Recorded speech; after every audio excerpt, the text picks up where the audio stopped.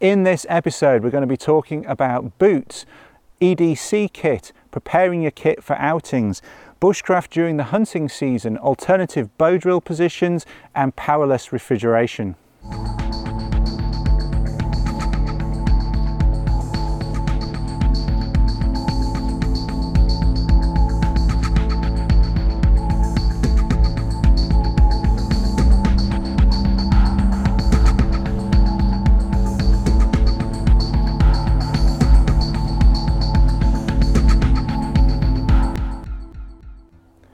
Hello and welcome to episode 13 of Ask Paul Kirtley.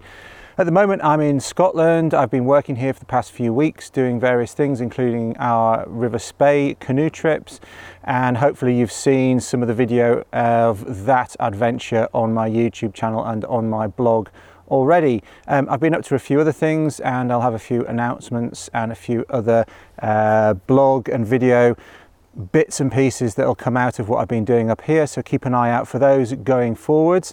But I'm just taking this opportunity, I'm right at the end of this block of working up here, taking the opportunity to catch up on a few Ask Paul Kirtley questions and get those out to you. Again, I'm falling behind with the emails, so I'm going to crack through some emails on this episode, and let's start with the first one without further ado. This one is from David Guy, and David asks, what type of boots would you recommend for the UK? I use a pair of Mindel walking boots, but I'm conscious I could be using more appropriate type of footwear, patrol boots, etc. Any guidance would be greatly appreciated. Cheers, David. Well, good to hear from you, David. Hope you're doing well. It's a very broad question, and if you walk into an outdoor store in the UK or further afield, you're going to be confronted with a whole range of different walking boots. And that's not to mention more specialist stores where you might get military boots, you might get trail running shoes, all of those sorts of things. There's lots of different types of footwear you can wear for the outdoors. Going back to some of my previous questions and answers about bushcraft, there is certainly no specific footwear for bushcraft, and I think ultimately you have to wear what's appropriate for the terrain, the season, the conditions that you're going to be encountering, and you also need to wear boots that are comfortable. Some manufacturers make boots that are a bit wider, some make them a bit narrower. They have a typical last, or often last being the mould that the shape that the boot is made on and formed from. Some are thinner than others. Some people have got quite broad flat feet, other people have got long narrow feet, some people have got higher arches than others. So to a certain extent you kind of have to find a brand that works for you. But that said, there are clearly some quality brands out there. Mindel, you've already mentioned. Scarpa make very good walking boots. Zamberlan make good walking boots. Lower make good walking boots. Brasher make good lighter weight walking boots. Garmont make good mountain boots and walking boots. And forgive me if I've forgotten any others. Lundhag make good boots as well. So there are a range of high quality boots out there. Altberg is a British manufacturer, which is well worth looking at. And I think you have to experiment to a certain extent. Certainly try boots on and work from what you've already tried. But as a general point, I would say your personal foot shape aside, and some manufacturers like Altberg, for example, can make boots that will fit your particular foot, and that's certainly worth looking into. If you have a somewhat unusual foot shape, or a foot shape that doesn't get on with some of the mainstream brands, certainly seek out a manufacturer that can do something a little bit more custom for you. But generally, think about what you're going to be doing. Does the boot need to be really hard wearing? Does it need to be more resistant to, say, fire?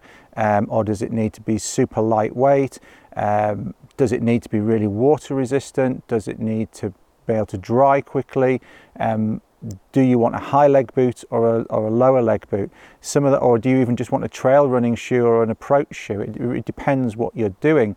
I think a leather hiking boot is a good general boot. The reason I'm scratching here a little bit is there are still some midges around. Even though I'm recording this towards the end of October, it's been very warm, it's mild, and there are still some midges around. We need more frost here to get rid of them. There's more midges here than there were mosquitoes in Canada last month. So it was warm there, it's warm here. It seems to be right in the northern hemisphere, right across from North America to certainly to Scotland. We've had warmer weather for this time of year. So if you see me scratching around, it's because there's midges coming for me. But generally, yeah, a leather walking boot is a good place to start. Mind will make very good ones. If you're happy with those boots, if you find them comfortable, if they keep your feet warm and dry in the conditions that you're out, I would say they're fine. Generally, I quite like a high leg boot, particularly in the woods. Not because I would sort of want to emulate some sort of stormtrooper look or paraboot look. It's simply because this is a great example of where I am at the moment. And if you're listening to this on a podcast, I'm sat in the middle of a mixed Scots pine, birchwood forest. There's some aspen in here as well. And underground, it's quite tussocky. There's lots of heather. There's bilberries, there's cowberries, there's sphagnum moss, there's some damp spots, there's streams to cross, there's boggy sections in the low-lying areas, there's logs like the one I'm sitting on to step over, and I like to have a boot that doesn't leave a gap between my trousers and the top of the boot, so that I have an elasticated bottom on my trousers. I'm wearing Fjällräven trousers at the moment, but I've got some Lundhag trousers that I like to hike in as well that I can seal over my boots, and typically that then stops me getting bits like pine needles, bits of heather, which are notorious for getting stuck in your socks, and other stuff, other bits and pieces of the forest in the top of my boot. We had a previous question about trouser twists many episodes ago. I can't remember which one, it was one of the earlier episodes. It's a good idea to try and seal your trousers as long as you're not going to get too hot and sweaty. Some exceptions are in the summer when you might want to be wearing shorts, and also you want to think about ticks. There's lots of red deer in this area. There are some ticks around as well, so having that seal is good, and having a higher leg boot helps do that. I've got some nice Zambolan walking boots that I've had for years, but they're a little bit low, and I get a bit irritated with them because even with the trousers with a little hook on that I can hook into the laces, they tend to ride up, particularly if I'm stepping up rock steps in the hills or stepping over logs in the woods. So I don't wear them as much as I would like. I bought them, but I don't wear them as much as I would like to, simply because I find I have a gap between my trousers and the boot. So I like something a bit higher. So I like lower military boots. They're the boots that I wear quite a lot for working, and they're quite good around fires. They're good in mud. You can keep them in mud for a long time. You can clean them up every day. They're pretty resilient from that perspective. Here I've got some Lundhag boots on. They're professional high, I think they are. They're not so waterproof as you might think, but combined with a sealskin sock and a merino inner, they're super comfortable. I've been wading through streams that are, about this deep, about 45 centimeters deep. I haven't been getting water over the top of my boots. I haven't been getting wet feet. Inside of the boot gets a bit wet, but you can take the membrane out, which is the sock, and you can get the boots to dry quite quickly. You can get the socks to dry quite quickly. The inner merino is very comfortable. You don't get any abrasion between the sealskin sock and the foot, even on longer hikes, because you get the socks moving against each other. So that's a very comfortable combination I like for wet woodlands. I wear them in northern Sweden in the autumn, Scotland in the autumn. I've been stalking recently with a friend of mine, and we've been traipsing around very damp woodland looking for deer. These boots are very good for that as well. So I generally like a higher leg boot. In the mountains, I like to have a boot that's got quite a soft sole, maybe a bit softer than normal. Some of the Vibram soles can be a little bit hard, and on wet rock then it can be quite slippery. So if you're going into the hills a lot, I would try and seek out something with quite a softer sole. So I've got some winter boots by Scarpa that will take a crampon. They've got quite a soft rubber sole on them, and I've got some Garmon boots which are much lighter weight. They're almost like a rock shoe with an ankle cuff on, if you like. They're that kind of design. They're really quite light. They're a fabric boot, fabric and suede. They do have a membrane in them which makes them a bit sweaty, but they're light and they've got a very grippy sole. So I would think about exactly what you want to do. If you're going for specific things, go for a specialist boot that really suits those conditions. If you want a general boot, I would say a 3 to 4 season leather hiking boot with a reasonably high leg will suit you in the forest, in the hills, if you want a one-stop shop. The question then is whether or not you buy a boot with a membrane in. Personally, I'm moving towards not having membranes, because I find if I look after the leather lasts a lot longer than the membranes do. The membranes start to break down, and by membrane I'm talking about a Gore-Tex or similar liner in the boot.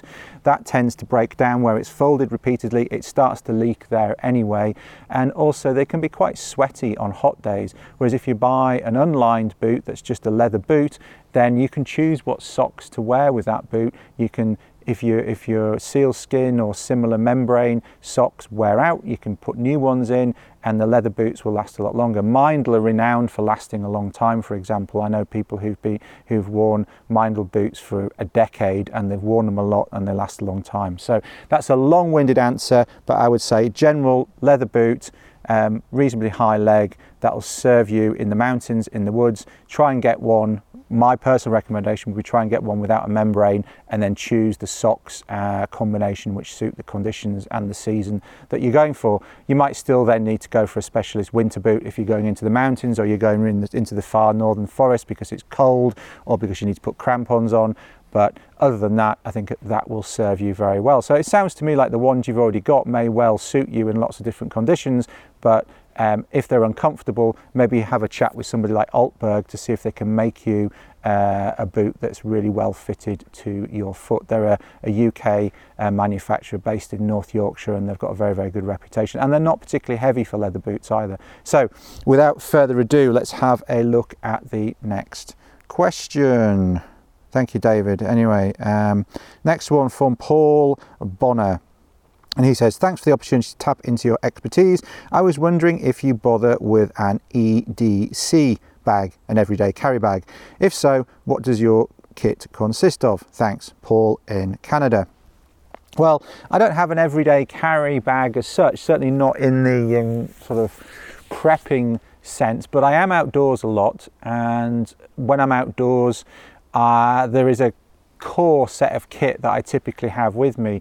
You can find some things on my blog, and I'll put a link in the show notes. And remember, the show notes are on my blog, paulkirtley.co.uk. There'll be a link, if you're watching this on YouTube, there'll be a link to my blog where you can find all of these episodes, all the other information that I put out, and the show notes to these shows as well.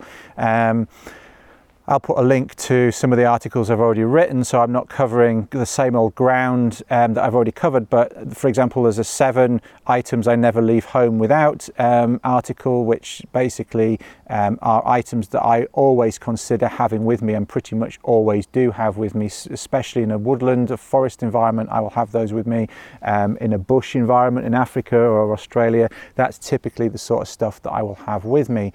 In the mountains, it might be a little bit different, or different versions of those things that are better suited to the weight to utility ratio that is justifiable for an above the tree line trip, or a trip where you're above the tree line a lot. But those are the considerations you have to have a look at, and also have a look at my Lightening the Load series of videos for some ideas on making sure you've still got the utility that you need from really important items, but maybe reducing the weight of what you carry, particularly if you're heading up some steep hills and into the mountains, whether they're forested mountains or whether you're going above the tree line and dipping down into valleys and back into the hills. It's good to have those things with you still. From a day-to-day perspective, I'll typically have some sort of cutting tool on me, whether that's a folding pocket knife, a Swiss Army knife, or a Leatherman.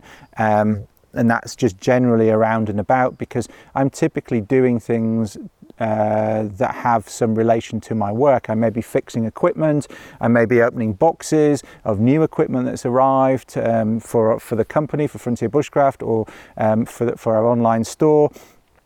Any sort of small cutting tool that I can cut boxes with, cut paracord, cut string. I find that invaluable. I find myself feeling completely naked without at least a pocket knife on me. So I've got a pocket knife at all times, or at least something with a reasonable blade on it. Clearly you've got to stick within the law depending on where you are and what you should be carrying with you. But I do that. So whether it's a non-locking folding blade, or whether it's a lock blade, or whether it's a belt knife, I've always got a blade on me of some description, because that's a key tool. I've typically got some sort of illumination on me, a small torch, whether it's a head torch or a keyring torch or something with me. I find that absolutely invaluable as well. I've normally got a whistle on me. I've normally got some means of lighting a fire, and on my keyring I have a means of creating sparks, whether that's for lighting gas stoves or whether it's for lighting fires. Again, I can't see why you wouldn't have something like that with you. I typically have a small pocket first aid kit with me, and those are the sorts of things that I have with me because I'm using those all the time. It's not something I've got squirreled away just in case. I'm using cutting tools, I'm using, I need a torch, and I need to light fires or light stoves on a daily basis, and having a first aid kit sensible, including some headache tablets and what have you. I also have some spare contact lenses because I wear contact lenses, so I typically have some spare contact lenses with me, and that's what I'm going to have with me all the time, wherever I am. And then, you know, if I'm going further off the beaten track, I'm going to choose my equipment appropriately for where I'm going, as per, you know, all the different articles on my blog and videos on my blog and my YouTube channel. So for specific environments, you can go into more detail with each of those, but generally that's what I'm going to have with me. So thanks for the question, Paul. So next question is from Frank, and apologies if I get your name wrong, Frank. I think it's Frank de Weijer, Weijer, and his question is quite a long question, so I'll sort of summarize the main question. Is what he wants to know is what kind of preparations you make before you are going to make a trip in the woods. I, for myself, keep 2 rucksacks all packed but without food or drink ready standing on the attic. He's got one for summer conditions, he's got some basic kit in the car, he goes into quite a lot of detail, and he said generally he would like some advice on how to pack things, little tricks and advice, and keep up the good work. Thanks, Frank. So I think the main question is, how do I keep my kit ready for the outdoors? Have a look on my blog and my YouTube channel. You may have already seen various different things there, but about packing, what I pack, what I put in a day pack, or what you can put in a day pack in the woods, how to pack general bushcraft style camping equipment, and how to pack that. There's videos and articles on that, and also some basic kit, as I referred to in the previous question. Also, I think it was either the last episode or the episode before, somebody asked me about how I store my kit, and that should give you some idea as to how I keep my kit. My kit is in use a lot of the time, particularly my sort of basic core kit is in use most of the time, most of the year, and then from the end of the winter through to quite a way into the autumn, I've got a fairly standard kit that's used a lot. I'm out doing my own trips, I'm out doing trips with customers, I'm out running courses, so I'm more static, but I'm still camping in the woods. I spend a very high proportion of the year sleeping outdoors and living outdoors. So my equipment's in use a lot of the time. And so when I get home, it's typically the routine really is to get it cleaned up, get things sharpened, get things polished, get things washed and reproofed and those sorts of things, and get things right back up to a high standard. I try and keep everything in a good level of maintenance in the field, keeping boots clean and polished and well oiled, keeping sheaths well oiled, keeping knives and axes sharp and all those sorts of things. But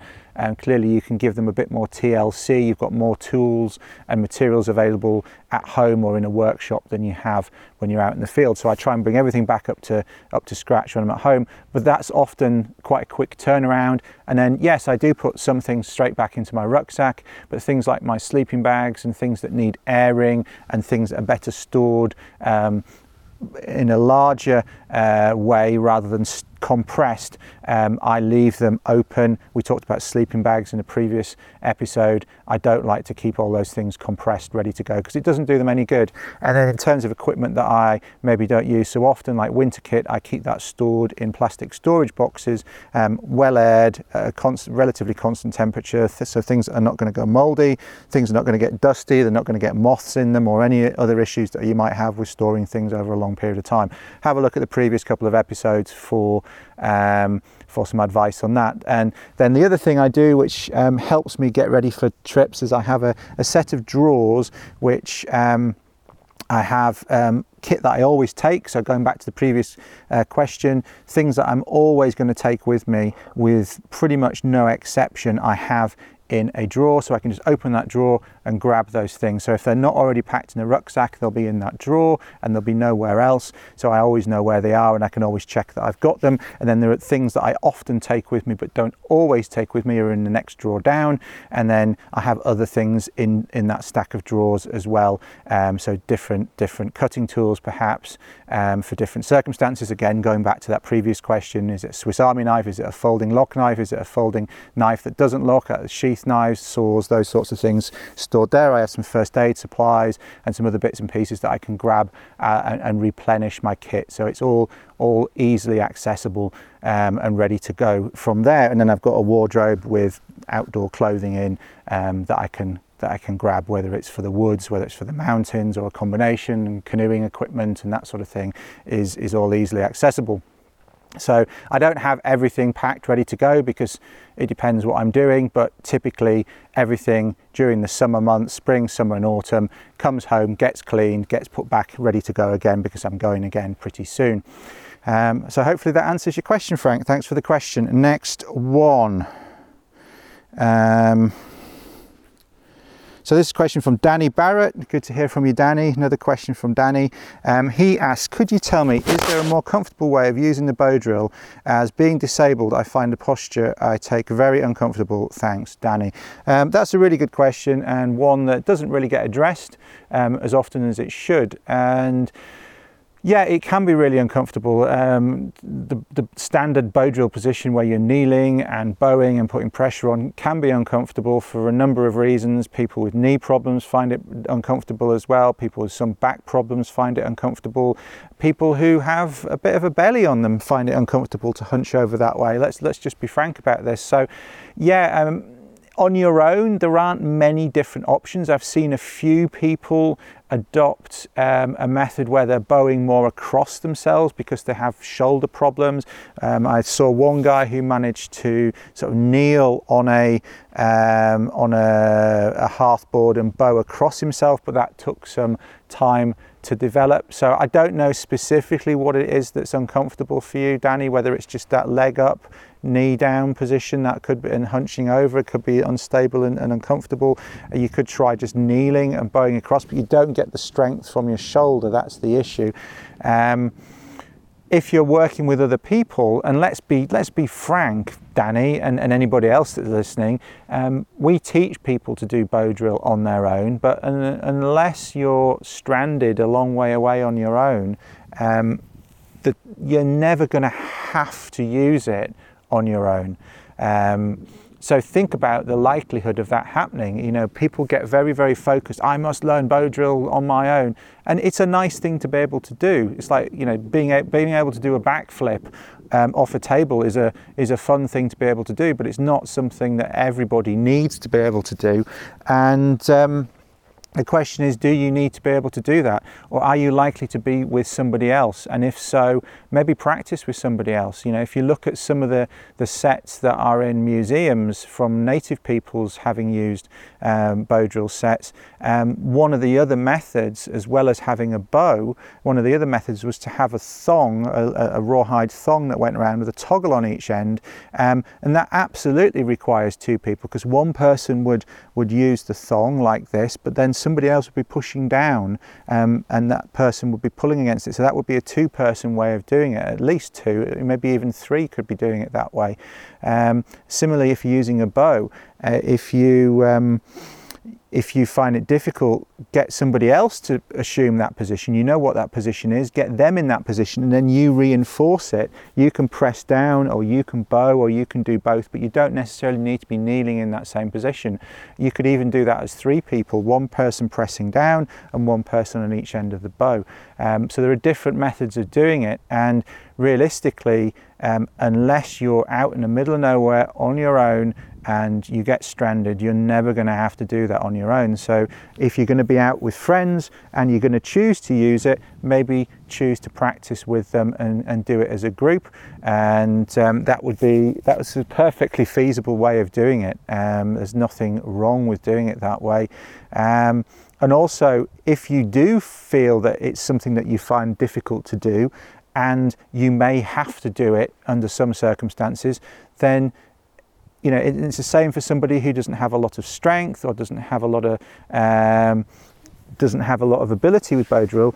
Make sure you've got some other means of lighting fire on you, because that may save your life. If we're talking about extreme circumstances, make sure that you have a ferro rod and something to drop sparks onto in your pocket, or make sure you have a lighter and matches and a ferro rod, so that yes, you can do bow drill potentially, but equally, let's not be romantic about it.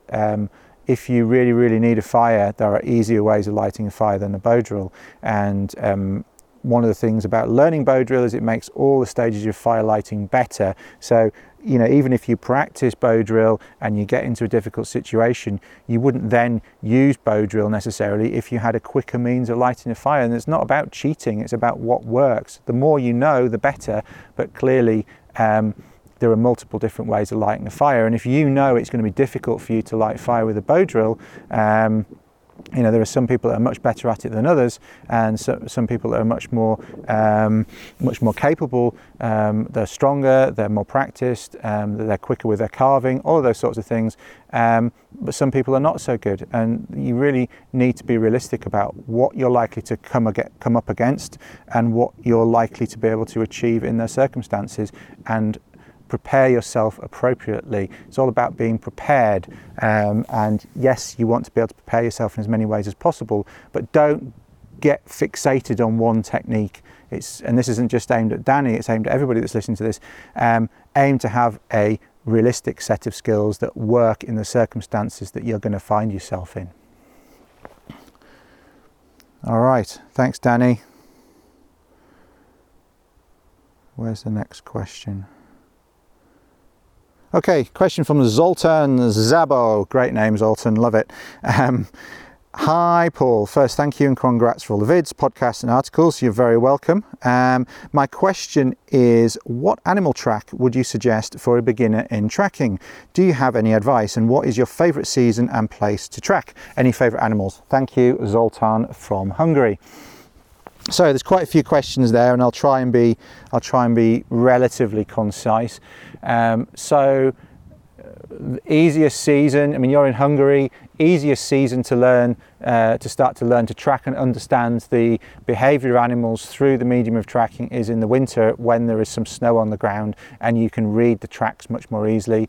For example, here you may pick up tracks at this time of year in some spots, but other places it would be very difficult to pick up tracks, and it's harder to follow something and it's harder to pick out exactly what's left it. Whereas in the snow, you've got this perfect medium, like sand, you've got this perfect medium potentially that's going to leave a lot of information. You get the wingtips of birds, you get birds landing and taking off, you get full tracks from foxes, you can see where they've been digging, you can see tracks from small animals like weasels and stoats right through to larger animals like red deer and elk. You can see lynx and foxes and all sorts of lynx and wolves and all sorts of things that you might not necessarily pick up on going through undergrowth normally. So you're going to get a lot more information in a short period of time, and you can really start to understand how animals move, and that can help you in harder seasons. So I would say get out in the winter, in the snow, even with a light dusting of snow, or even just with a hard frost,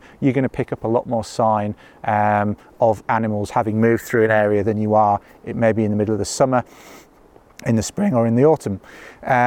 In terms of particular species, deer are always good for tracking. Deer will leave sign most of the year round. They've got quite hard edges to their hooves, and so they're going to crease things. They're going to leave quite well-defined footprints. They're going to leave them in soft vegetation. They're going to leave it in moss. They're going to leave it in soft earth and sandy soil. So you stand more chance of following them. You stand more chance of identifying them, both in terms of size and sex and species, as well as ascertaining the direction and what they're doing. So if you want to pick on a particular species set, if you like, I would look at deer, and if you want really relatively easy conditions, I would look in the winter, and then just go out and see what you can see as well. Don't necessarily just focus right down, just be open-minded, open your vision, go out, see what you can see. And one of the key things with tracks and tracking and just noticing more in the woods in general is just be inquisitive.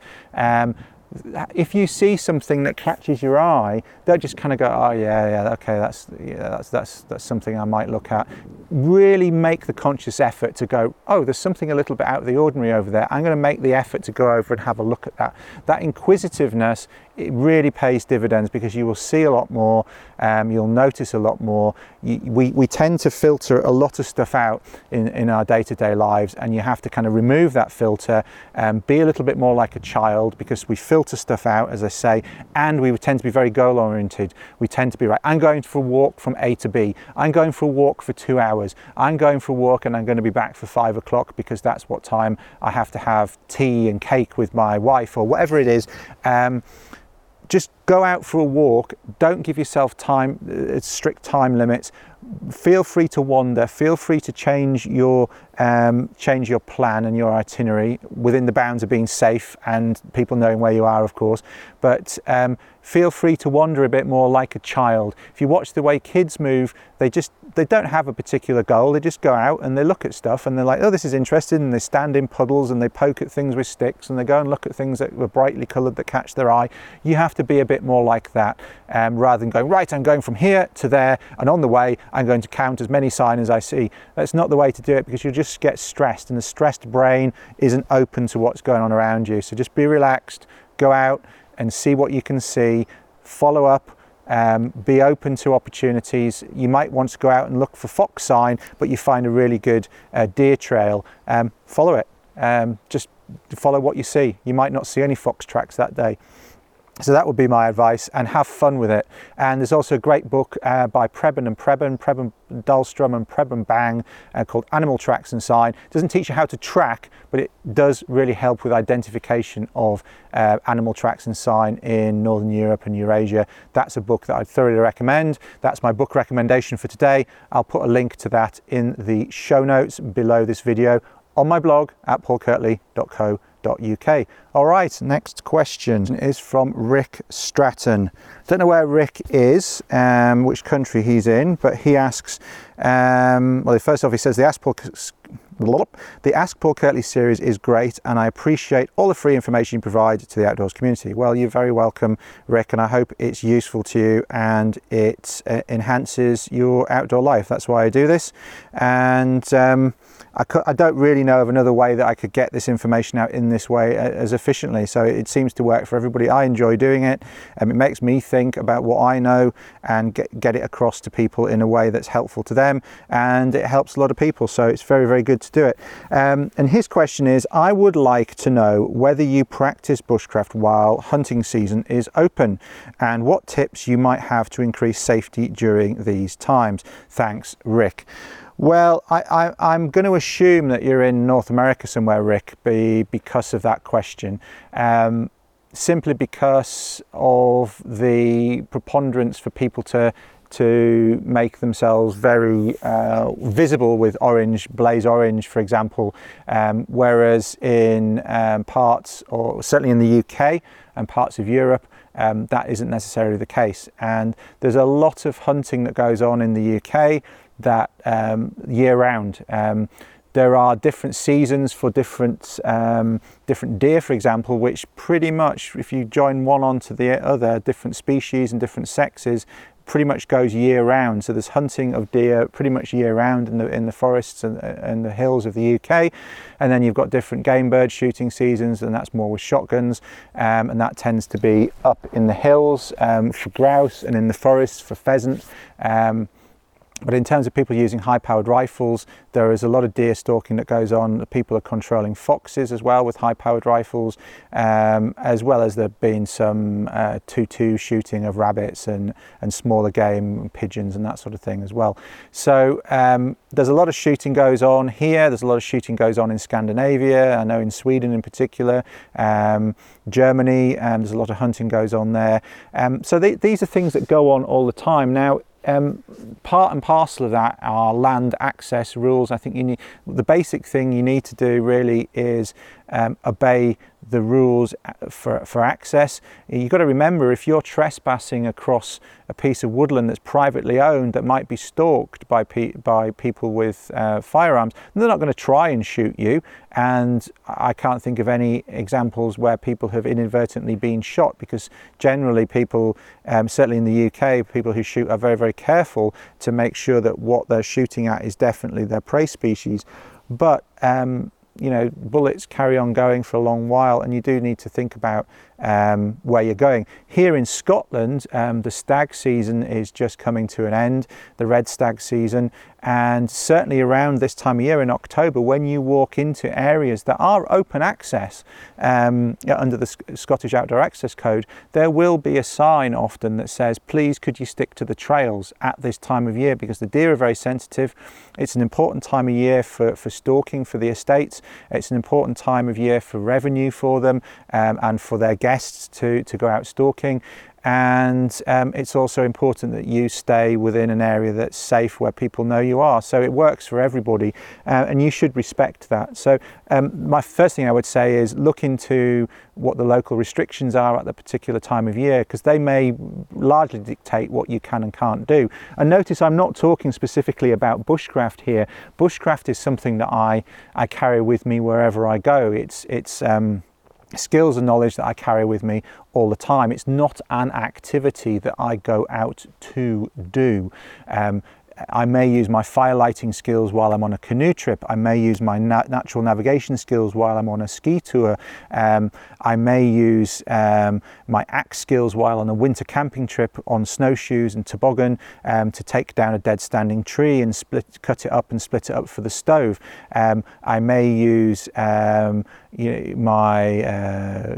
skinning and butchery skills to take a deer into the component parts and joints for cooking when out on a stalking trip. So these are things that are integrated into my outdoor life. It's not an activity that I go and do, other than when I'm teaching a course where I'm putting a concentrated set of skills in front of people so that they can learn efficiently and effectively in a small period of time. So I'm accelerating their learning for them and giving them the benefit of my experience, both in doing things close to home and doing things in wild and remote places, and bringing that knowledge back to bear, and tutoring and showing people efficient ways of doing things, and giving them the benefit of my teaching skills as well, and getting stuff across efficiently to people so that they can go away enabled with those skills to use them in the way that suits their outdoor life. There was a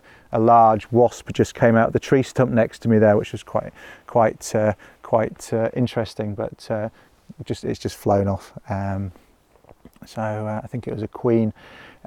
So my point being is that in terms of going to do bushcraft, it's something that I do all the time outdoors. It's something that I do. But in terms of what I do within particular hunting seasons, I'm going to respect what's going on and other users of the land.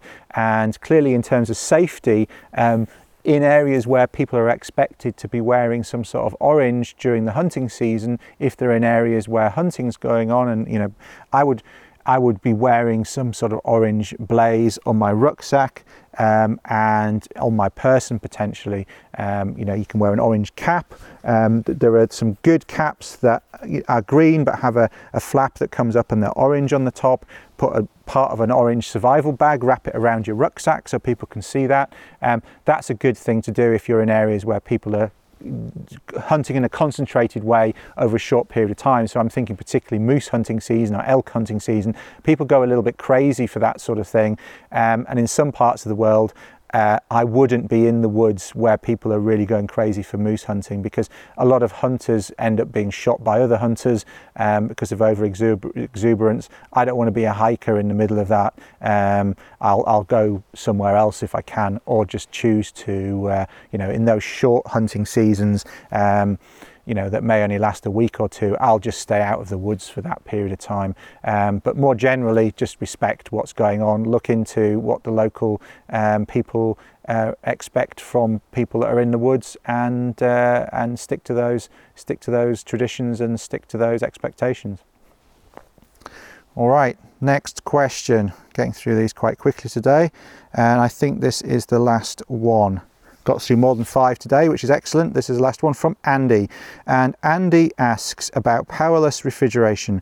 Hi Paul, do you have any tips or tricks for how to keep things cold, meat, etc., when camping for extended periods in the wild? In the absence of any good natural methods, are there any particular bits of kit you would recommend? Many thanks, Andy.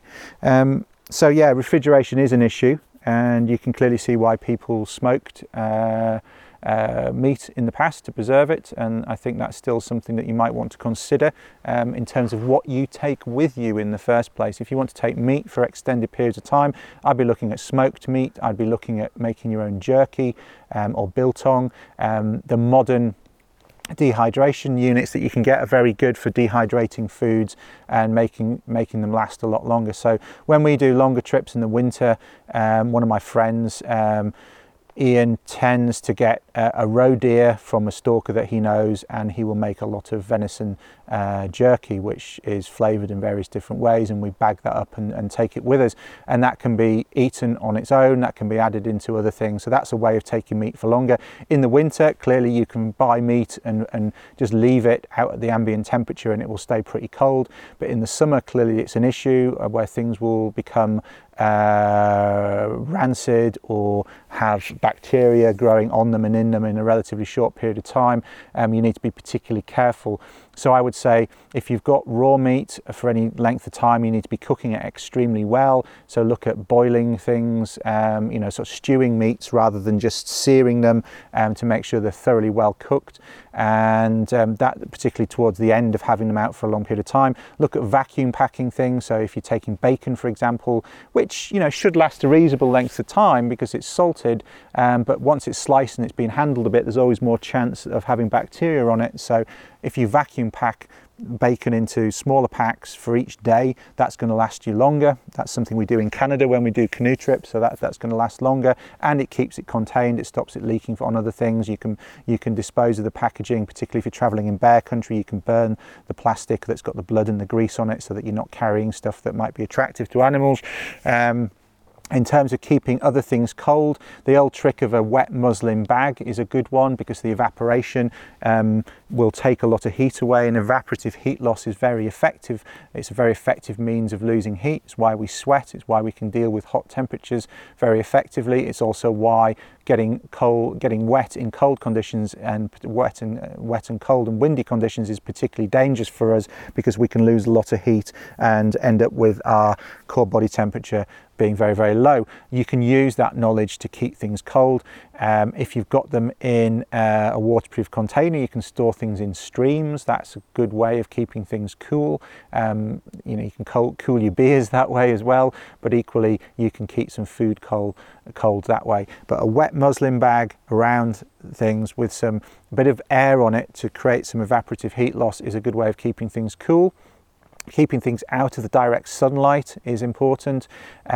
Tents can get very hot in sunny weather, and so not necessarily, you might think, well, a tent's relatively shady on the inside, but if it's got the sun on the outside, it's going to get very warm on the inside, and that's going to start, you know, almost being like a little oven starting to cook food. One of the things that we use on courses when we're camped out for long periods of time is we just use cool boxes or eskies, if you want to call them that way, and the better quality those boxes, the longer you're going to keep things cold for.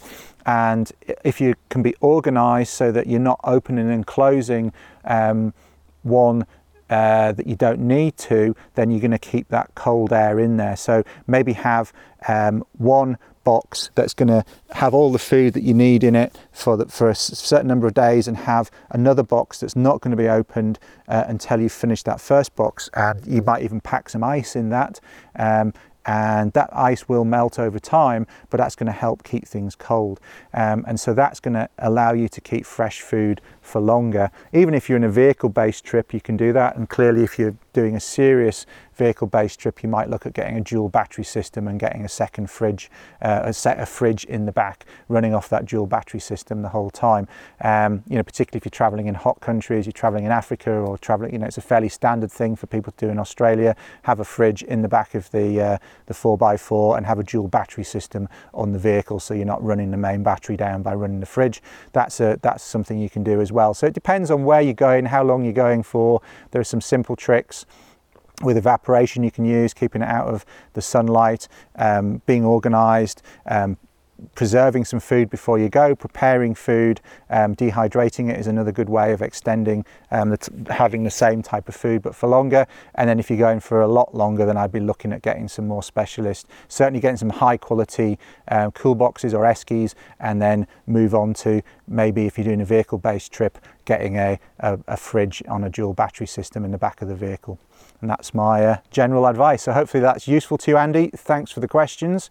That brings us to the end of episode 13 of Ask Paul Kirtley. I did think about leaving this until Halloween in terms of putting it out, but I thought people seem to be enjoying the fact that these are coming out every week, and it'd be a bit unfair, just for the sake of having something out on Halloween, to wait an extra week to put it out. So thanks for your subscription to these if you're watching on YouTube. Thanks for listening if you're listening on SoundCloud or elsewhere to the podcast, and thanks for watching if you're watching this on my blog.